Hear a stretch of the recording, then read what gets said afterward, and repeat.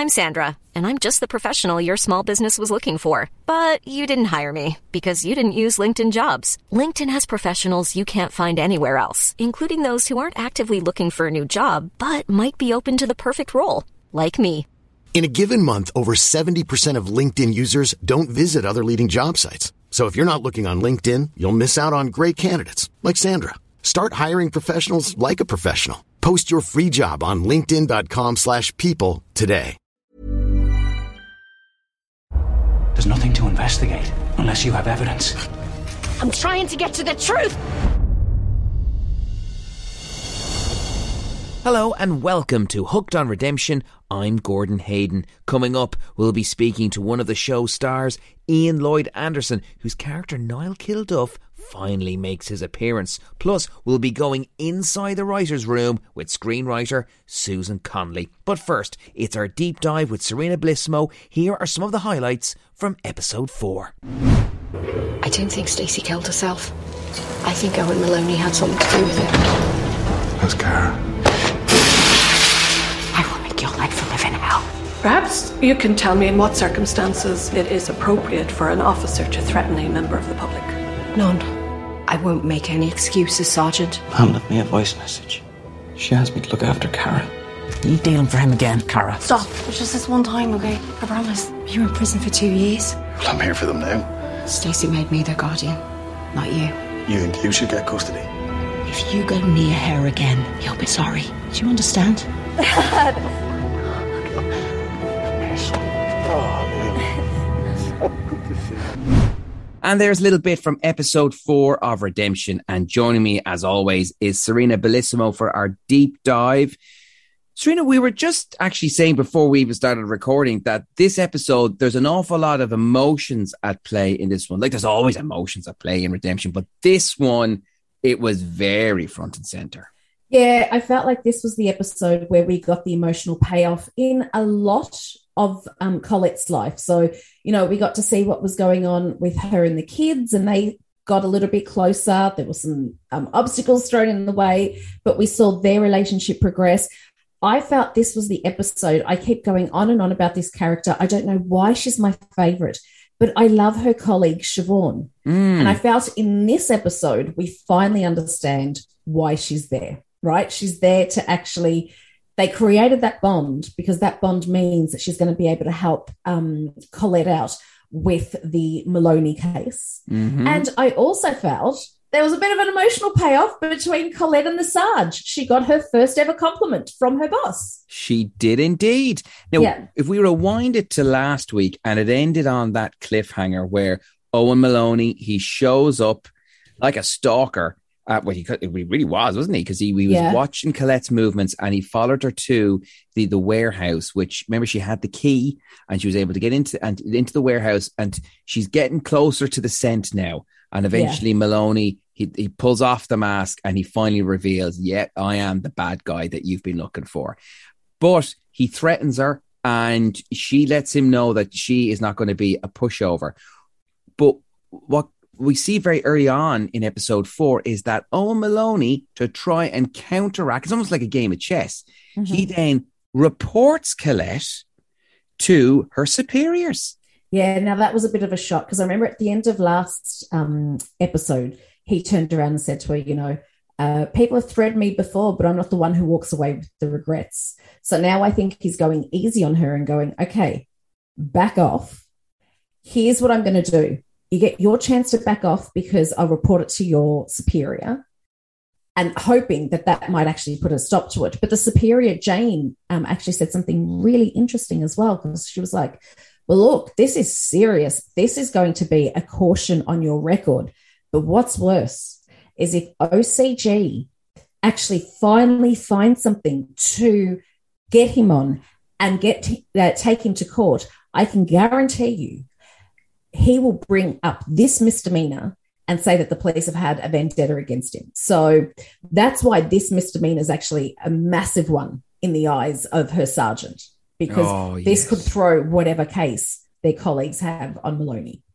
So that carrot has been dangled. Will Maloney get off the hook? We're hoping he won't, because he really is a bad pill altogether. Now, one of the things that we've also been discussing on the podcast is from a writing perspective, if you were almost to look at the show in kind of layers, like you have like story A, which generally would be Colette trying to get to the bottom of her daughter's death and also trying to forge this relationship with her estranged grandchildren.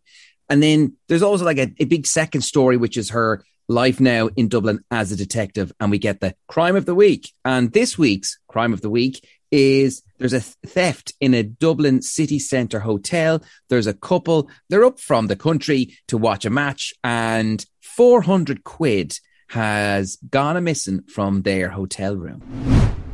Do you know if you're going to be able to find who did it and we can get it back? Yeah, I mean, €400, €400. Yeah, we'll try our best. I was a bit like Colette when this was first introduced, because when Colette and Siobhan were called in by Jane to say, look, you need to go out and do this, they were both going, I'm really sorry, why are we going to cover this really simple crime? And I didn't know where they were going with this. And I just went, okay, just follow it along. And it was really interesting. There's always, it's not just the crime, there's always a layer to it. And the layer to this one was the fact that this has more to do, this really doesn't have anything to do with the theft. This has to do with some trafficking that's going on. The maid that was arrested was from Romania. It was really interesting when she finally got a translator. We knew that something was off. Like, I don't understand Romanian, so I didn't understand what she was saying, but you could tell even as a viewer that I don't think this lady's really translating word for word. Siobhan came up with the idea of maybe we run this by a guy in our unit whose grandmother is Romanian, see what he says. We find out that the translator is actually in cahoots with this. So this is more than money. Is this, again, I'm going to do it. I do this every week, Gordon. I'm going to link this back to Maloney. Does this have something to do with the OCG that he's attached to? Well, again, if it's organised crime, human trafficking, and like that, you've got these two women, the maid who's working 7 days a week, because we find out that this woman is being worked to the bone within the hotel, because like that, she's been trafficked and she's under a severe amount of duress from this gang. She's also been asked to get into these rooms and rob whatever she can. And as you say, then turns out that the translator is also working for this gang, and she's another victim, and she's also under an awful lot of pressure, something you would not have expected. So that was an interesting little twist altogether. So it's very much within the realms of possibility that Maloney's fingerprints could be on this. It'd be interesting to note that if his fingerprints aren't on it, would this story then, when we look back at it, being maybe surplus requirements?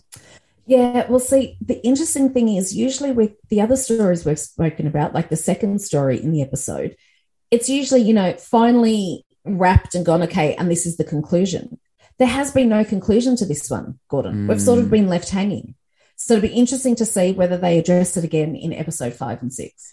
Very true, actually, Serena. Yeah, because if the maid, for those that remember from watching it, if she doesn't fess up to who the gang are, she's going to take the hit, essentially, and she's the one who's going to deal with the jail time. The DPP shouldn't have her prosecuted. She's a victim. Yeah, but if she won't testify to coercion, she's no defence against the theft. She's more afraid of the traffickers than she is of prison. It happens all the time. Oh, well, it happens all the time. This is bullshit. I mean, the victim goes to prison and the real scumbags get off scot-free. Organised crime will put pressure on Elise and the hotel manager, so hopefully we will find out who the traffickers are. Then maybe Hannah will cooperate with us in the future. Still bullshit. Just to kind of now delve a little bit more into Colette and what she has going on in this episode, because there's going to be a real tug of war now. We really start to see this between herself and Stacey's ex-partner, not Maloney, but the father of her children, Niall Kilduff, who's played by the great Ian Lloyd Anderson, and we'll be hearing from Ian a little later in the podcast. And so he's come back on the scene, Serena. Now, he's got a few skeletons in his closet, but he wants those children, and he doesn't strike me as a bad guy by any means. How did you view him? Well, like on the surface, I thought, oh, look at this. This is a lovely dad who, went off the rails, or went off the radar really for a little while. He wants his kids back. I'd be a little bit apprehensive, but it wasn't until Colette being Colette, she was using her police skills and started looking into him, because I like the way they met. She met him at his place of work at a call center and said, listen, let's not put the kids through this. Let's try and solve this. And he was like, yes, let's try and figure out a way to make this work for the kids. And then he was sort of trying to say, I didn't come back because there was stuff going on in London. She's like, Her Majesty's Prison Service in Manchester. Is that right? Yeah, I imagine Her Majesty's Prison Manchester to Dublin must have been a hard transition. Right. Stacey did say once you were with the police. Have you told the kids? No.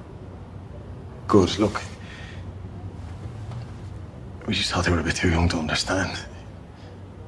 It was a fight in the pub that got out of hand. First time I saw with the law and all. But you were in prison for 2 years. Kids haven't heard from you in so much longer than that. And there's more to this than meets the eye, because he said it was something ridiculous. He's never had a criminal record before, but he was put away for 2 years for a drunken pub brawl. That doesn't sit well with Colette. She thinks that there's more going on there. So I don't know. Could he possibly have been linked to what was going on in Stacey's life? There's definitely more going on there than we know. But by the end of the episode, it started off really nicely. But by the end of it, we see him waiting at her door, surprises the kids, and he means business. He's going to take those kids. He doesn't care that Stacey has put Colette down as, the person she wanted the kids to grow up with. It definitely was a power play move by just waiting for the kids outside the door. They get back. They're just overjoyed to see him. So for him, it was almost like checkmate. I'm going to just swoop in there. And Colette also had to deal with a social worker calling over to the house in the episode as well. Do you remember her? And she wasn't nice at all. Like, I was really upset about her. Oh my God. She looks like she worked for the Stasi. Would you like a cuppa? No, thanks. Are Liam and Cara here? No, they're at school. Good. Let's you and me have a little chat. She was even looking at, she's judgmental. She didn't pick up the breakfast plates from earlier on. Hey, Colette could do no right by her. No, I wouldn't want that social worker in here on a school day either. Gordon, my place, she'd be so judgmental. But then she also tried to catch her out. She asked where the kids were. And she's like, well, they're at school. That's good to hear. And then this isn't going to be a simple case. The social worker said this is just the beginning. There's like 3 or 4 other visits that we're going to have to do. But she was also casting aspersions, sorry to cut across you, Serena, about because Colette works in a very busy environment like a detective, essentially, would she be around to give the children the caregiving that they need? Yeah, that really upset me. Questioning a woman about whether or not she can work and look after kids in this day and age is just like, no, that really got my goat, Gordon. Oh, I could well imagine. And absolutely true. Yeah. And then the kids, they've got good heads on their shoulders, you would think, because Liam seems like the one that is very protective of his younger sister, Cara. You think Cara, again, she seems like very independent, not someone that would easily be manipulated or taken advantage of. But we do really see more to this now, Serena, that Liam discovers something that, hang on a second, Cara is being coerced. Yeah. Well, is she, Gordon? There's a part of me that's going, is she? I don't think she's as innocent as she seems. I'm just going to take this back just a little bit, because during this episode as well, we're talking about relationships, and Colette did go out of her way to have dinner with the kids and ask them to both bring their boyfriends home. Now, I think she was doing that to get to know Ross, because we know that Ross has a seedy past. We're not sure what's going on there.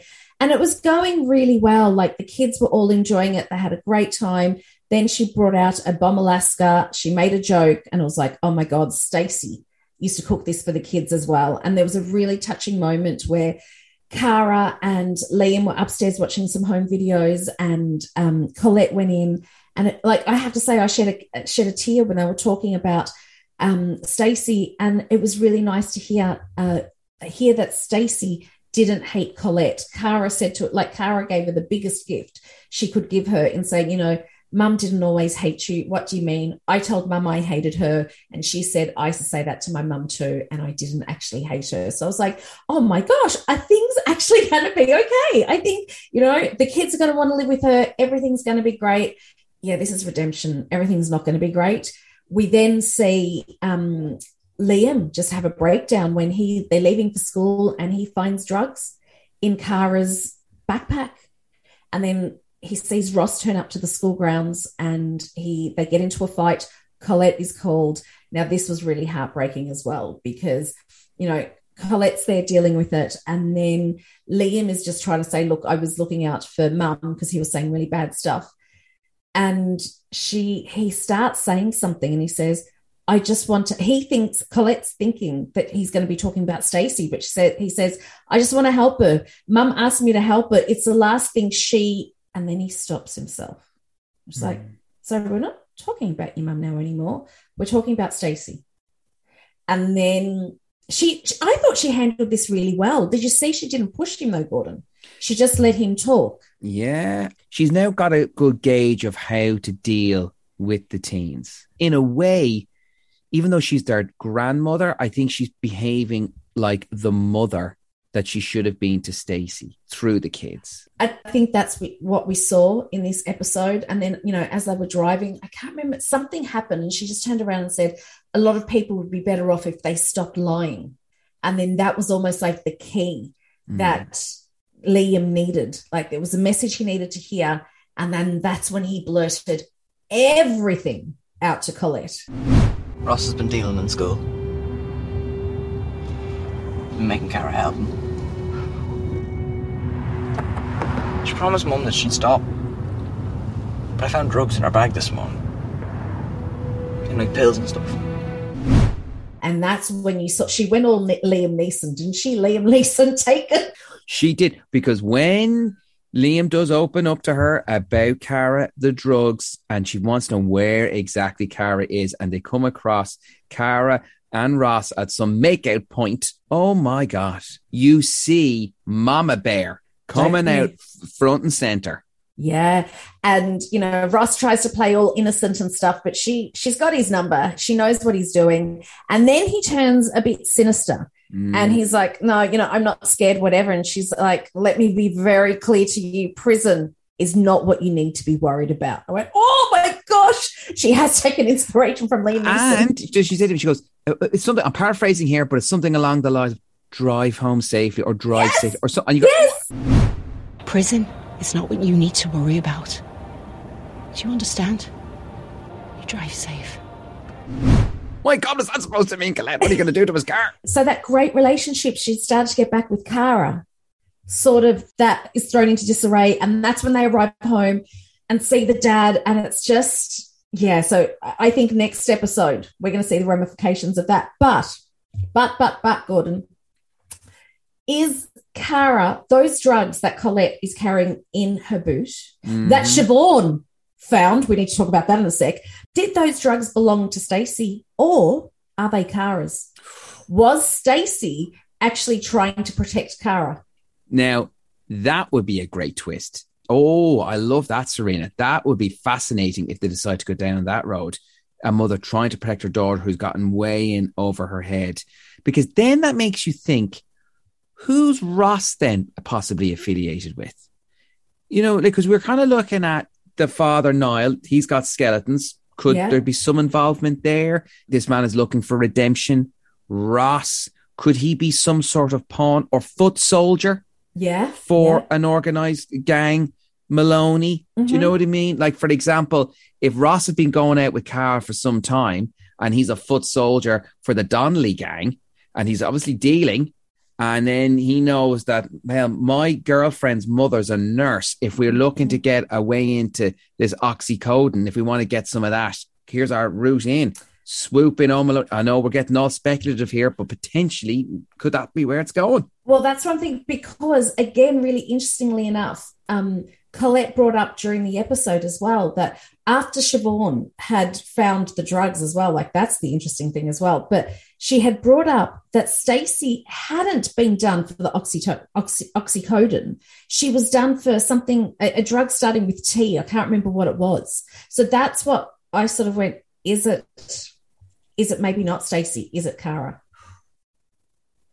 Oh, I think it'll be probably episode 6 when that eventually is revealed, if that's where it is going at the moment. But what a great theory there, Serena. And we'll finally then let's get into the relationship with Siobhan and Colette, because again, it's just a very simple little thing that happens. Siobhan asks that there isn't a car ready for them to go off to deal with crime of the week. And so they use Colette's car. Siobhan is just putting her bag into the boot. And then lo and behold, it comes across the actual sports bag. And lo and behold, she finds all the oxycodone and the rolled up notes. And they do have a real heart-to-heart in the car. So for you as a fan of Siobhan, what did you make of that scene, Serena? Oh, I loved it. I really loved it because Siobhan was trying to keep it in. And I think she lasted a whole 30 seconds. Why have you got a bag of drugs in the boot of your car? Oh, fuck. And she heard Colette out. And I think this is where you see that their bond was beneficial to, and she didn't try to manufacture that. It just happened. But that bond has led her to not want to rat Colette out, because she does turn around and she says to Colette, this could be career-ending stuff. And Colette says, yeah, look, I get it. But she explains the situation to her. And then she says to her, and this is what I really admire about Colette as well, she says to her, but please, if you need to tell, go and tell Jane. Like, I won't hold it against you. And then she turns around and says, no. And that's when Colette repeats to her, this is career-ending stuff. So it'll be interesting to see there. I like that she has her on her side. I'm sure we're going to get the male colleague involved as well somehow. Like, he was there looking after Liam when... Good old Patrick Farron, the love interest. Yes, even though he hasn't. Too. If something doesn't happen between the pair of them, I know we've only got 2 more episodes to go. If this does eventually become a series 2 of redemption, more redemption, that we might just see something blossom there with herself and Patrick, because he does seem like a really good guy. I don't think there's any skeletons in his closet by any means. I don't know if you picked up on anything. I don't know. This episode I didn't, but remember last episode he sort of alluded to the fact he burnt too many bridges. But Gordon, before we end up on this, can we talk about, we haven't seen episode 5 yet, but I saw a teaser to next week. Maloney, I don't know if Maloney is back, but his spirit is hanging around, because next week Colette has managed to track down another woman who Maloney is dating, and she is petrified. And that's the same woman. I think it was last week episode. She's in her car. She's on almost like her own little mini stakeout, and she spies Maloney getting into this high-powered BMW with this businesswoman, it seems. And I think she was a pharmacist, wasn't she? Was that? Yeah. So that was you're right. That was last week. So we had a bit of a break from her this week, but next week I cannot wait to see what's going on there. Yeah, there's a lot to play for. It'll be intriguing to see what the dynamic within Colette's household is going to be like, because now that Niall is back on the scene, and if things are incredibly frayed again with Cara, will Cara now just be completely switched off to Colette, even though it was looking like it was going so well? That relationship is like snakes and ladders. Every time you think it's progressing, down they go. Exactly. And I wonder would the same thing happen again now? Well, especially if Colette turns dirty. Because Niall did say to her, Stacey and himself had decided not to tell the kids that he was in jail. So it'd be interesting to see what happens there, whether Colette uses that as a trump card. Oh, can't wait to see that. Serena Blissman, always a pleasure. We're 2 more episodes to go before it all finally wraps up. Pleasure talking to you as always, and I'll chat to you on the next Hooked on Redemption. Thanks, Gordon. You can't just take the kids without telling me. Stacey's not here anymore, and I have to do what I think is right. Stacey had called the Women's Crisis Centre. She was afraid of Owen. I need you to stop seeing Ross. Get the fuck out of my room! What do you know about Stacey Lockley? I recognise her. That's Owen Maloney's new girlfriend. If he finds out that I'm talking to you, he'll kill me. Now on Hooked on Redemption, it is time to talk to Ian Lloyd Anderson. Ian, always a pleasure to have a chat with you. And your character, Niall Kilduff, he finally makes his appearance in episode 4, but there's an awful lot of ambiguity around him.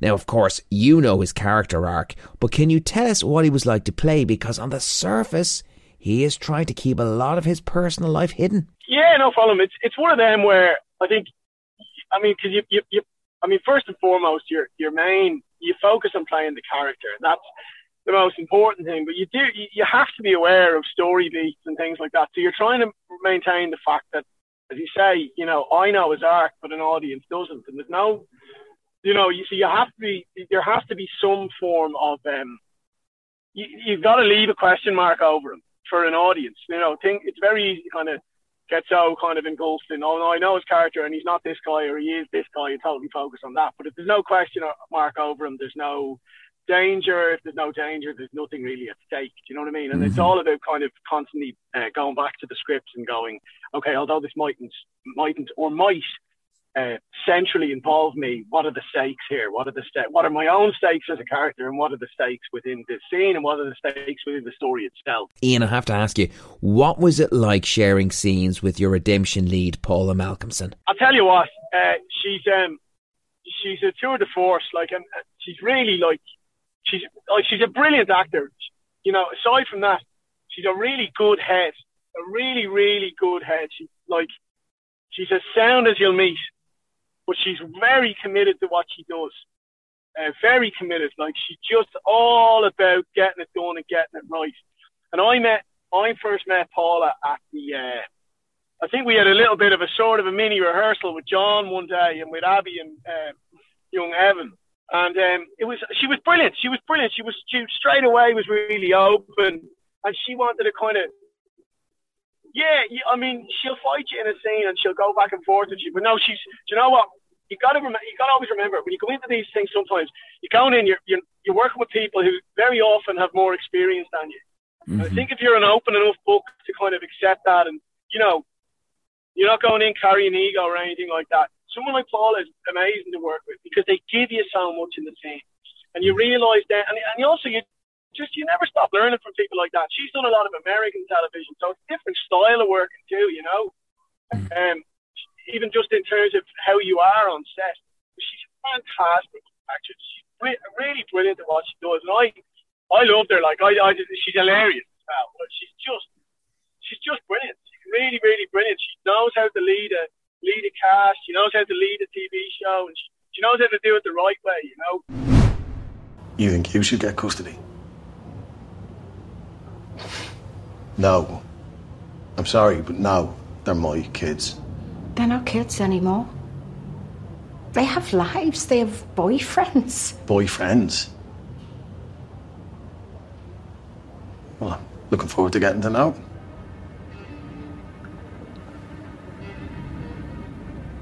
Stacey made me their guardian, not you.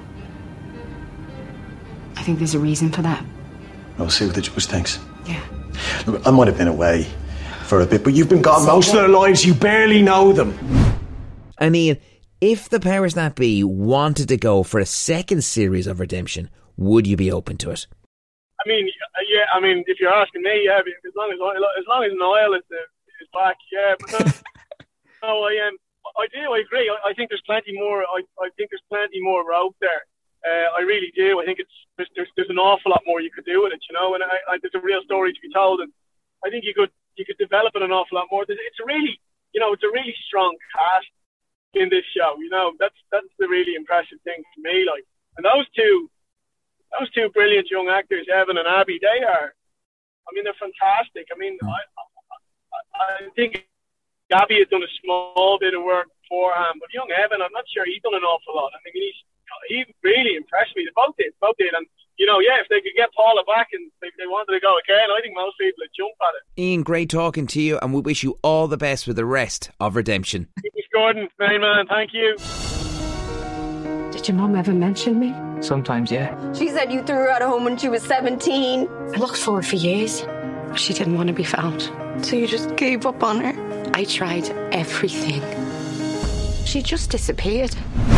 Now, want to find out how the writer's room operates on Redemption? Well, let's find out. Here's my conversation with screenwriter Susan Connolly.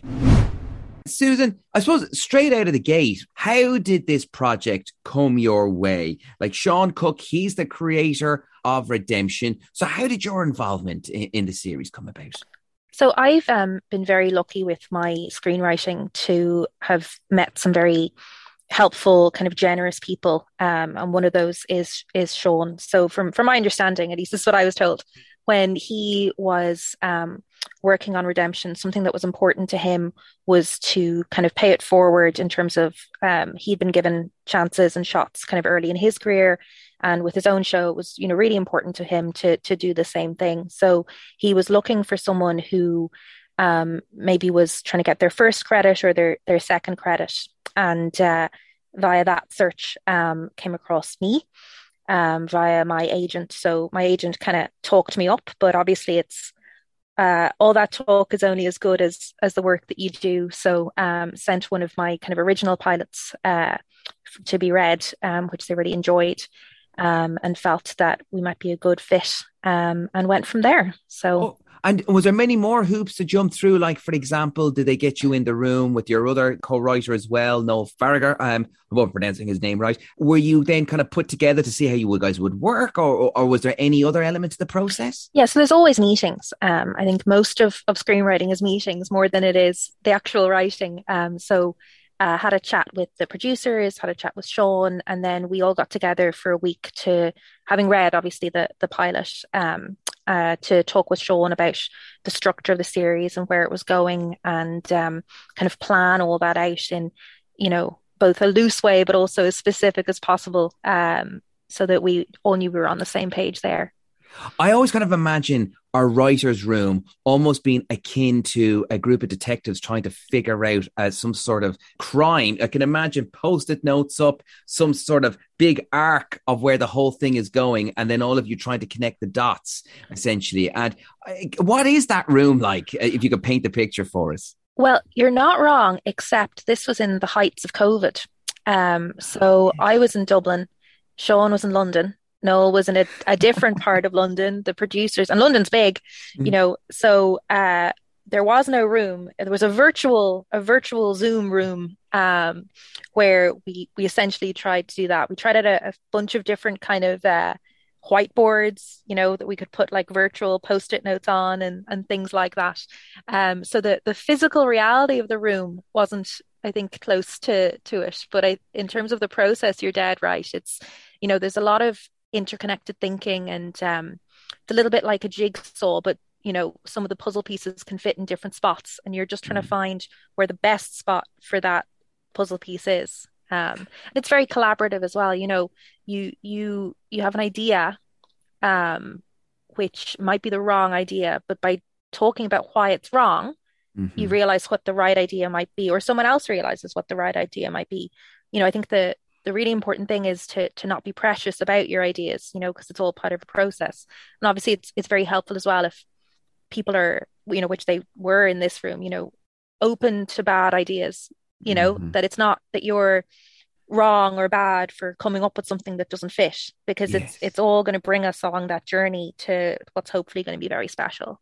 Now, I remember, back in the midst of time, I listened to an audiobook. Was it Robert McGee? And it was like Story was like yeah, and it was kind of like one of the Bibles for screenwriting. And he kind of really breaks it down almost like a mechanical process of which certain things need to happen, certain story beats need to happen after so many pages, just to kind of keep people hooked in. When it comes to writing drama for television, you're talking about an hour, then you take the ads into effect, then you're kind of maybe 42, 45 minutes worth of screen time for the drama. So is there something similar in terms of at certain points within the script, an action needs to happen or some sort of big incident needs to take place? So I think for as many screenwriters as there are in the world, there'll be twice as many opinions on that question. I think now I'm a mathematician by trade. I love structure and I love, rules and things like that. And I read all the structure books, mostly because I find sometimes you'll pick up on a piece of vocabulary that describes something you're already doing. And then once you have a word for it, you can start doing it on purpose, rather than by happenstance. but I tend to be looser in the way that I do it. The way I kind of feel about it is that every 10 pages, which is maybe 8 to 12 minutes, it should go dun, dun, dun, you know, and what that dun, dun, dun is, you know, it could be a stabbing, right? It could be a revelation. It could be someone telling they love them. It could be someone walking away and not saying you love someone. You know, it could be a kiss. It depends on the story you're telling and the characters you have, what that dun, dun, dun moment is. Yes. And that's about as far as I go in terms of rigorous structure. Now, there's different screenwriters who do it differently and are very talented and it works for them.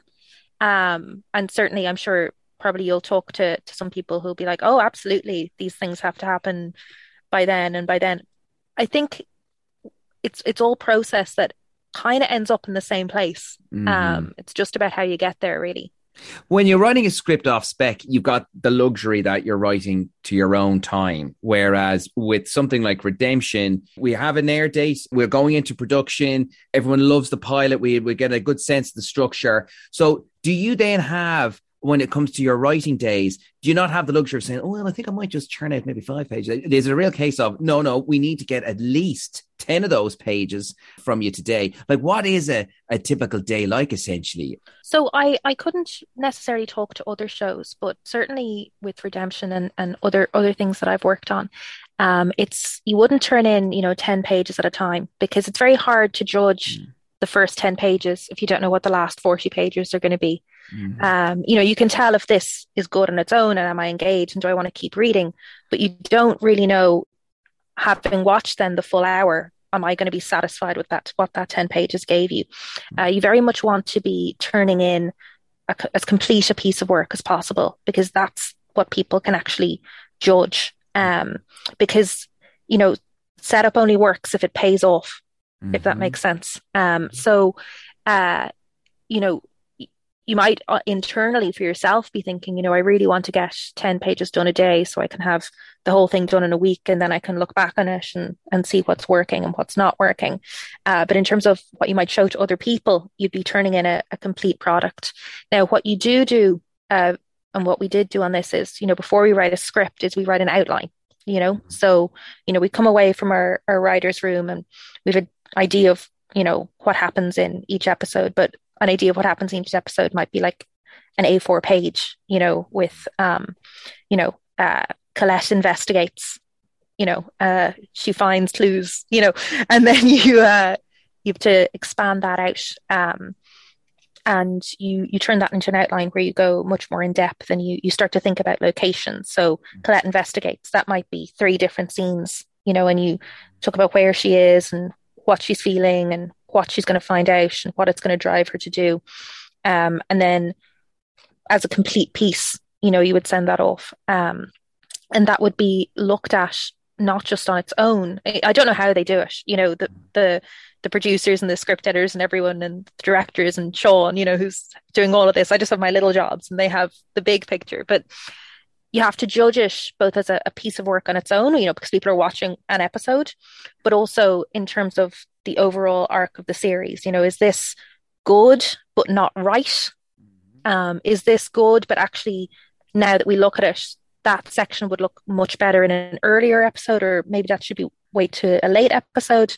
They look at that outline and you might even realize as you're doing it yourself that something might be better somewhere else. And Sean was very open. I'd come up and be like, Sean, I've been thinking about it, looking at this outline, but you get to a point where you're pretty happy with that description of what's going to happen and what's going to go, and then you move to the script. But then, of course, when there's the dialogue and when something that's going to happen is actually described, you have to go through that whole process again, because it might be that someone had said there was going to be, say, an emotional conversation in episode 3. And I also have an emotional conversation in episode 4.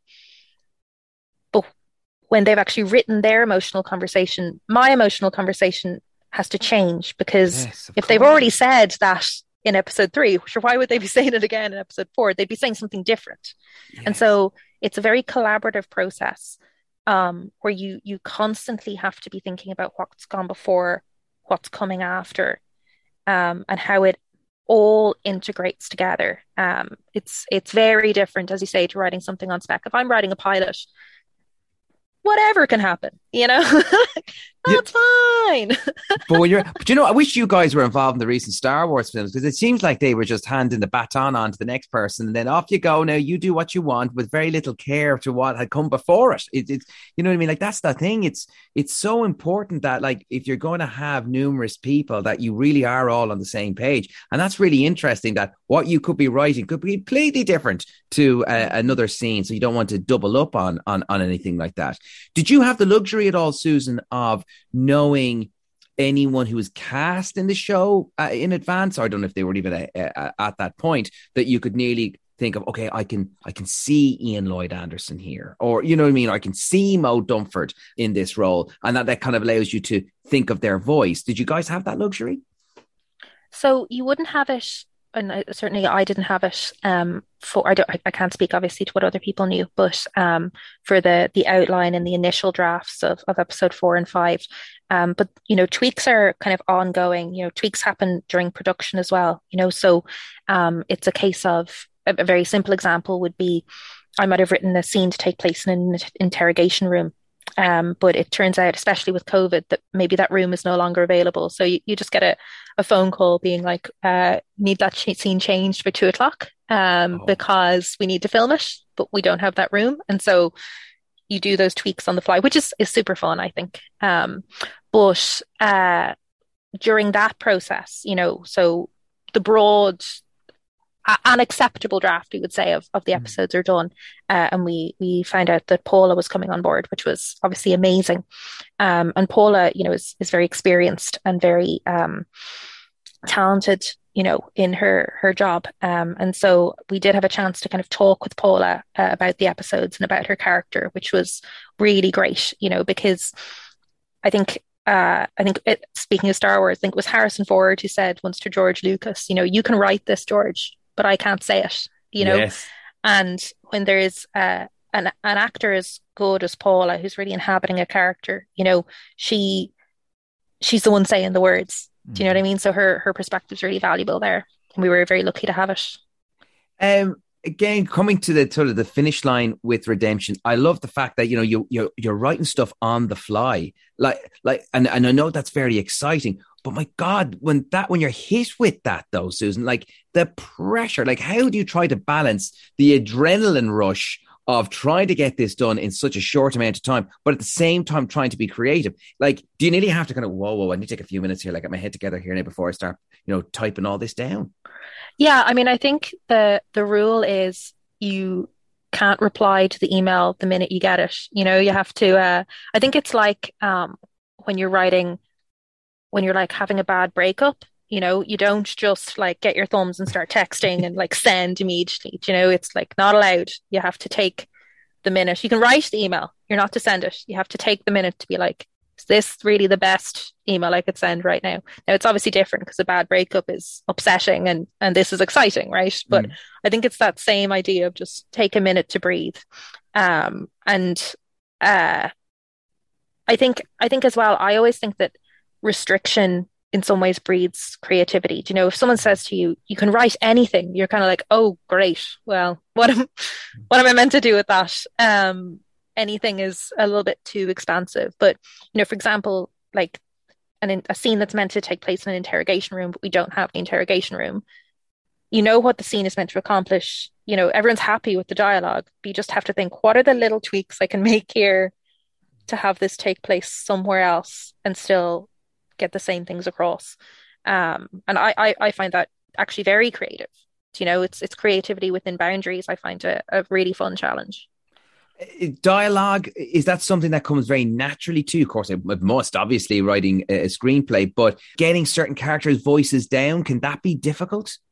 It's obviously more difficult when there's more than just you doing the writing. So, it's Sean's show. He invented all these characters. Well, most of them, obviously everyone who shows up in the pilot had a voice, that Sean had put in there. And so, part of the job is being able to, not just read a script, but pick up on those things and do those changes. There were kind of some funny moments with, obviously, you know, I'm Irish and Sean is English. So I'd write something about like giving out or the press or the Delph, and he'd be like, Susan, what are you doing? And I'm like, no, it's fine. These characters can say that. Now Colette wouldn't talk about the Delph, you know, but like the kids would talk about the Delph in the press. So that, you know, I contributed some of my knowledge to the dialogue. So in that respect. So when people hear that in Redemption, they will know that was Susan Connolly that was responsible for that. Absolutely. It's my main claim to fame there is the Irish slang. But I think as well, it's unrealistic to expect anyone to get everything right first try. Do you know?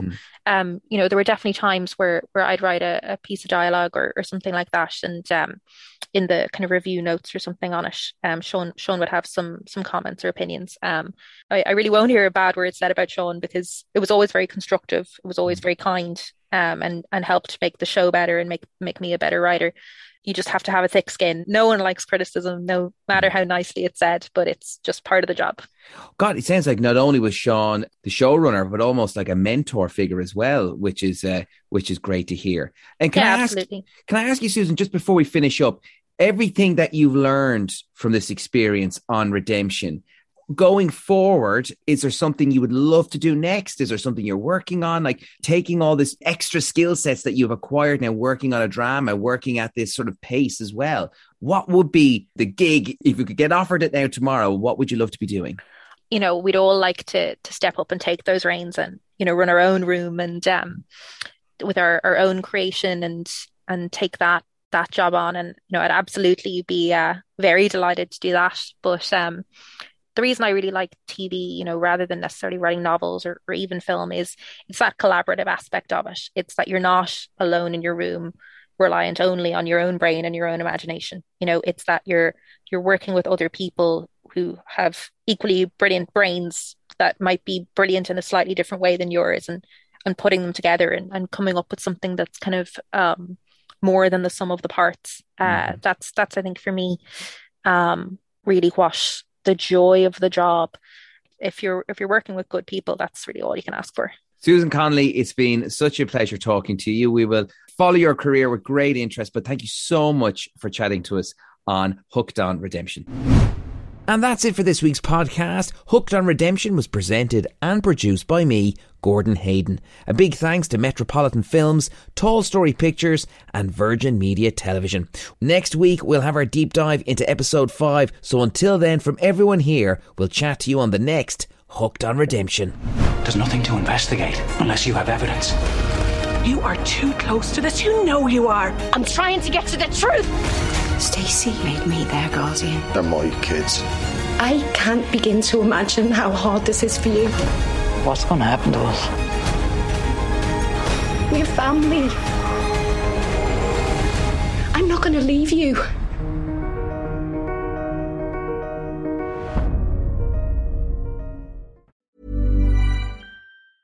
Even when we're on a budget, we still deserve nice things. Quince is a place to scoop up stunning high-end goods for 50 to 80% less than similar brands. They have buttery soft cashmere sweaters starting at $50, luxurious Italian leather bags, and so much more. Plus, Quince only works with factories that use safe, ethical, and responsible manufacturing. Get the high-end goods you'll love without the high price tag with Quince. Go to quince.com/style for free shipping and 365-day returns.